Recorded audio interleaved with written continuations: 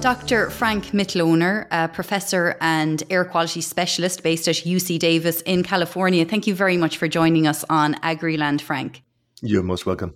First of all, Dr. Mitloehner, can I talk to you on something that you are very learned in, and that's emissions, and specifically in relation to agricultural emissions and methane? Now, I know that you have spoken on this numerous times and you have written papers and you have given many, many talks on this particular topic. But I suppose it's about what you determine to be methane emissions from agriculture and how it might differ from what other people determine as the methane output from agriculture. Well, first of all, animal agriculture is a significant source of methane. And here there are two main sources. The one is enteric emissions, and that's what particularly ruminants belch out, what's coming out the front end. That's probably the leading source of methane from animal agriculture. The second one is animal manure. And here the question is, how is that animal manure stored? If it's stored under anaerobic conditions, so oxygen-deprived conditions, then that manure storage can produce a significant amount of methane. Methane in general is developed under oxygen-deprived conditions, and that is the case with a ruminant animal, the digestive system, totally oxygen-deprived. That's why these microbes thrive in there and produce that gas. And it's also the case in manure storages. But thankfully, we can do something about these sources and we can reduce methane emissions. And if we do, we can turn something that's generally considered a problem into a solution. And Dr. Mitloehner, when you talk about methane emissions, I know that the calculation of methane emissions nowadays is open to interpretation, probably to a lesser extent, and there is a uniform assessment of it globally in terms of CO2 equivalent. But why do you feel that emissions from agriculture should be assessed differently? So, in general, over the last 30 years or so, methane and nitrous oxide, another greenhouse gas, had been compared to CO2 by simply using a so-called matrix called global warming potential 100 or global warming potential 20. What these so-called global warming potentials do is they assign a factor to methane. For example, saying methane is 28 times more potent than CO2. So if you have, let's say, a farm that produces, let's just say 10 tons of methane, all you need to do is multiply the 10 tons, the 10, times this factor, which is 28. Out comes 280 tons of CO2 equivalent emissions. Now, I don't have a beef, so to say, with the fact that methane is more potent than CO2. It clearly is. But methane has other nuances to it. Namely, it is a short-lived climate pollutant, and CO2 is a long-lived climate pollutant. CO2 stays in the atmosphere for hundreds, if not 1,000 years or longer, and methane for a little over 1 decade. And that is really important to know when you want to know what the changes over time are. So, for example, if you were to run a dairy and you started that in 1980, then it's important to know what did your methane do from 1980 to 1990, 2000, 2010, 2020, and what is projected to happen in 2030, 2040. Why is that important? Because methane being so short-lived, if you maintain it, and this is really important now, if you maintain methane at constant rates, then a similar amount of methane that's produced by your animals is also naturally removed by something called atmospheric removal. It is a process called hydroxyl oxidation. Okay, so methane is not just produced, methane is also naturally removed. And if you have a constant source of methane, then that constant source, and this is critical, does not add additional warming to our planet. A constant source of methane does not add additional warming to our planet. Now, if you increase methane, let's say your farm from 1980 until today has increased methane, then you have drastically increased warming. And of course, we don't want to do that. What is really important, though, is that if you manage to reduce methane, then you are putting less methane into the atmosphere than is naturally removed. And that means you now have a reduction of methane, and that causes a reduction of warming. So if we manage methane and reduce it, then we reduce warming. And that is what I'm working on with the farming industry throughout the world to achieve. Reducing methane can place animal agriculture into a position where they become part of a climate solution. And when you mentioned there a dairy farmer who perhaps started in dairy in the early 1980s and increased the production of methane over 10, 20, 30 years, are you referring to an increase in the dairy herd that farmer may have? It's not all about herd sizes. I hear a lot of discussion in Ireland about herd sizes, and that's largely because people who hold this discussion don't understand that methane is not just um, is not just a result of a certain size herd, but how these herds are managed. You can increase herd size and still reduce methane if you manage those increasing herds well. But I'm not proposing that. I'm not saying, let's go ahead and grow herds. I'm just saying herd size is a bad predictor for emissions. A much better predictor for emissions is how those animals are managed and how the manure is managed. And so you can definitely have a constant herd and reduce emissions drastically by 20, by 30%. And if you do reduce methane by so much, then you will find, if you use the correct calculations of assessing methane over time, then you will see that you can become climate neutral. You can be net zero warming, in other words, meaning not add any additional warming to our planet. And that is achievable if you reduce methane by 20 to 30%. And that is really what we are working on very hard here in California and in other places, because then we achieve what we are all after, which is have a sector that does not add additional warming to our planet. And that should be the goal. I will say, though, that the dairy system in California is somewhat different to the dairy system in Ireland and, predominantly meal-fed cattle in California, no? Yeah, it is definitely different. And it is not my intent to compare the two to one another.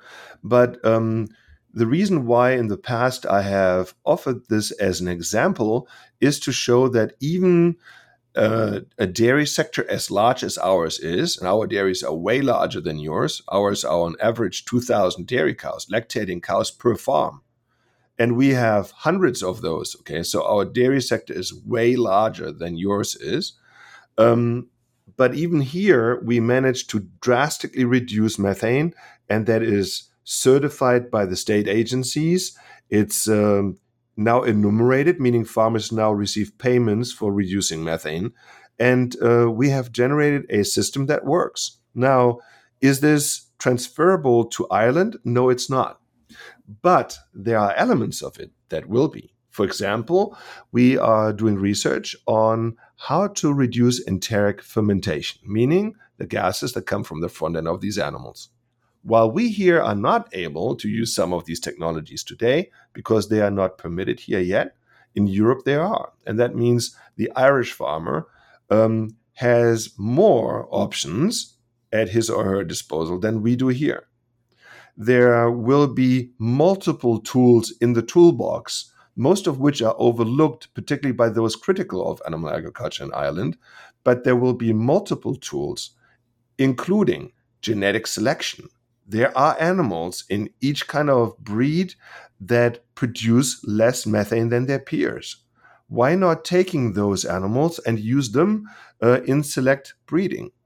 There are now efforts in certain parts of the world on using vaccines for methane. A vaccine for methane, where you inject the animal with a vaccine to reduce methane. How far that is, I don't know, but I know the New Zealanders are working very strongly on that. Then we have ways of reducing methane from animal manure. Now, your specific challenge in Ireland is that you have so much grazing or so many grazing animals. So the question is, how can we get something that's an active ingredient that reduces methane into those animals? And I think here the question is, are these dairy animals or are these beef animals? If we're talking dairy animals, the good thing about dairy animals is that they have to be milked several times a day. And when they are being milked, you could theoretically get a feed additive into them. You could just give them some something that they like to nibble on and add the active ingredient that reduces methane to it. That is possible. I've seen it happening, and it could happen. And you would reduce 30% or so of methane just by doing that. Just by doing that. Dr. Mitloehner, when you're talking there about, I suppose tools that can be used to either reduce methane or, I suppose what you mentioned there, I think you said it was more atmospheric, but what we are looking at here in Ireland at the moment is a lot to do with carbon sequestration. And we seem to be at the very beginning stages of this at a time when time is not on our side. And while research is being done, and certainly what you've mentioned there in terms of genetic breeding to reduce emissions, that's all being done now at the moment. But I feel like we got on this roller coaster a little too late and we're trying to play catch up. So you mentioned that the Californian dairy farmers, for example, are remunerated for reducing methane. Like who funds that? Because that is something that our farm representatives have been asking for here, that if farmers have to undertake new measures to reduce methane and emissions, it will come at a cost, or else they should get credits of some sort for carbon sequestration. Yeah, so the first part of your question along the lines of soil carbon sequestration, healthy soils have the ability to trap and capture about a third of human-caused carbon. And if we manage those soils correctly, that carbon stays there. The question is, at what point does sequestration taper off and not sequester additional amounts? What kind of soil types are better used than others for optimal soil carbon sequestration, and so on? There are lots of questions along the lines of soil carbon sequestration, but we know it's an important tool, one that needs to be added to our toolbox. And I think that Ireland is particularly well suited because you have so much grazing land, and by using certain grazing methods, certain also forage types and so on, you can accelerate soil carbon sequestration. Now, the second part of your question. Now, every parent listening to this will know that if you want to make changes to your kids or to anyone, you have a carrot or you have a cane approach. The carrot approach being a reward, the cane approach being a penalty. And if we apply this to agriculture, we have seen that there are several places in the world that use the cane approach. They like to use rules, regulations, fines, taxation, herd size reduction, and so on. And what happens is farmers are on the streets, farmers are upset, farmers are revolting in places like the Netherlands and other places throughout the world. In my opinion, the cane approach does not work as well. Why do I know this? I know this because we have used the so-called carrot approach here in California, where the state understands that if farmers need to reduce methane, for example, they can't do this by themselves. There has to be some kind of market incentive for farmers to do that, because otherwise it's just an added cost and it won't just happen. So the state of California has probably the most aggressive methane aspirations anywhere in the world. We have a law, SB 1383, that mandates a 40% reduction of methane that is to be achieved by the year 2030. And that's 40% less than we produced in 2013. That's our base year. At first, our farmers thought that could never be achieved, to then learn that the state of California will partner with the industry, help them put in anaerobic digesters, for example. And many dairies have done that. They have covered their lagoons so that the gases no longer go into the air. They are cleaning those gas mixtures, the so-called biogas, up. And by the way, 60% of that, 60, is methane. And then they convert that biogas into transportation fuels for heavy-duty trucks, for buses, and so on. And once it goes into those vehicles, it replaces what formerly was emissions from diesel with much fewer emissions from this much cleaner biogas derived fuel called renewable natural gas. The state of California, as a result of reducing these greenhouse gases and providing cleaner fuel, has issued a system that's called the low carbon fuel standard credits. And farmers who use this pathway of converting biogas from their lagoons into transportation fuels will receive those credits, and they are very significant. And as a result, there's a new gold rush going on in California where farmers are flocking to putting in this technology to reduce emissions.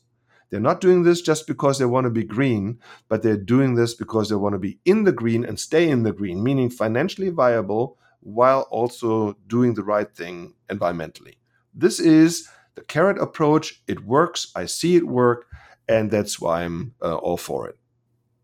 I suppose in Ireland, a lot of farmers would say they're taking the cane approach as opposed to the carrot approach. And there's a narrative out there at the moment that we cannot reach our emissions targets without reducing our national herd. And I know you referenced it earlier in our discussion here, but for example, our Department of Agriculture has apparently put forward recommendations. Now, indeed, they are recommendations, and farm organisations have said they won't accept them, but for some sort of exit scheme for, suckler farmers, for example.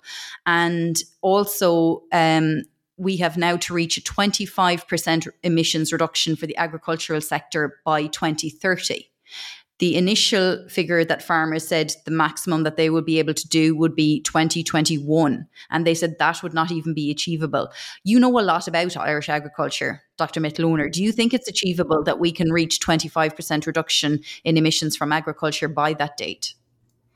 Well, so first let me tell you this. I know that there are people who are very anti foreigners to meddle with what's going on in Ireland. Okay, so first of all, let me assure you I'm not meddling with what's going on. I have been asked by the Irish Parliament, by Irish farmers, whether I could assist them in figuring out tools to reduce methane. I think that this is a very noble cause, okay? And this is what I have dedicated my whole career to. Identify, quantify emissions from the livestock sector and finding ways to reducing them. That's what I'm working on here. And because it works here in California, others have asked, can you assist us? So I have visited Ireland several times, and I have talked to numerous farmers, people actually in the field, and who have shown me what they do with respect to forage management, what they do with respect to genetic improvement. They have shown me what kind of manure systems they have, and so forth. In my opinion, it is very likely that the Irish will be able to achieve significant reductions. I would encourage the public sector to think about assisting the farming sector, because not just is that helping farmers to do what's right, but it can be done in a cost-effective way. Let me give you one example. Of all the public funds that are spent here in California to reduce methane, of all those public funds, the dairy sector gets 2% of the total.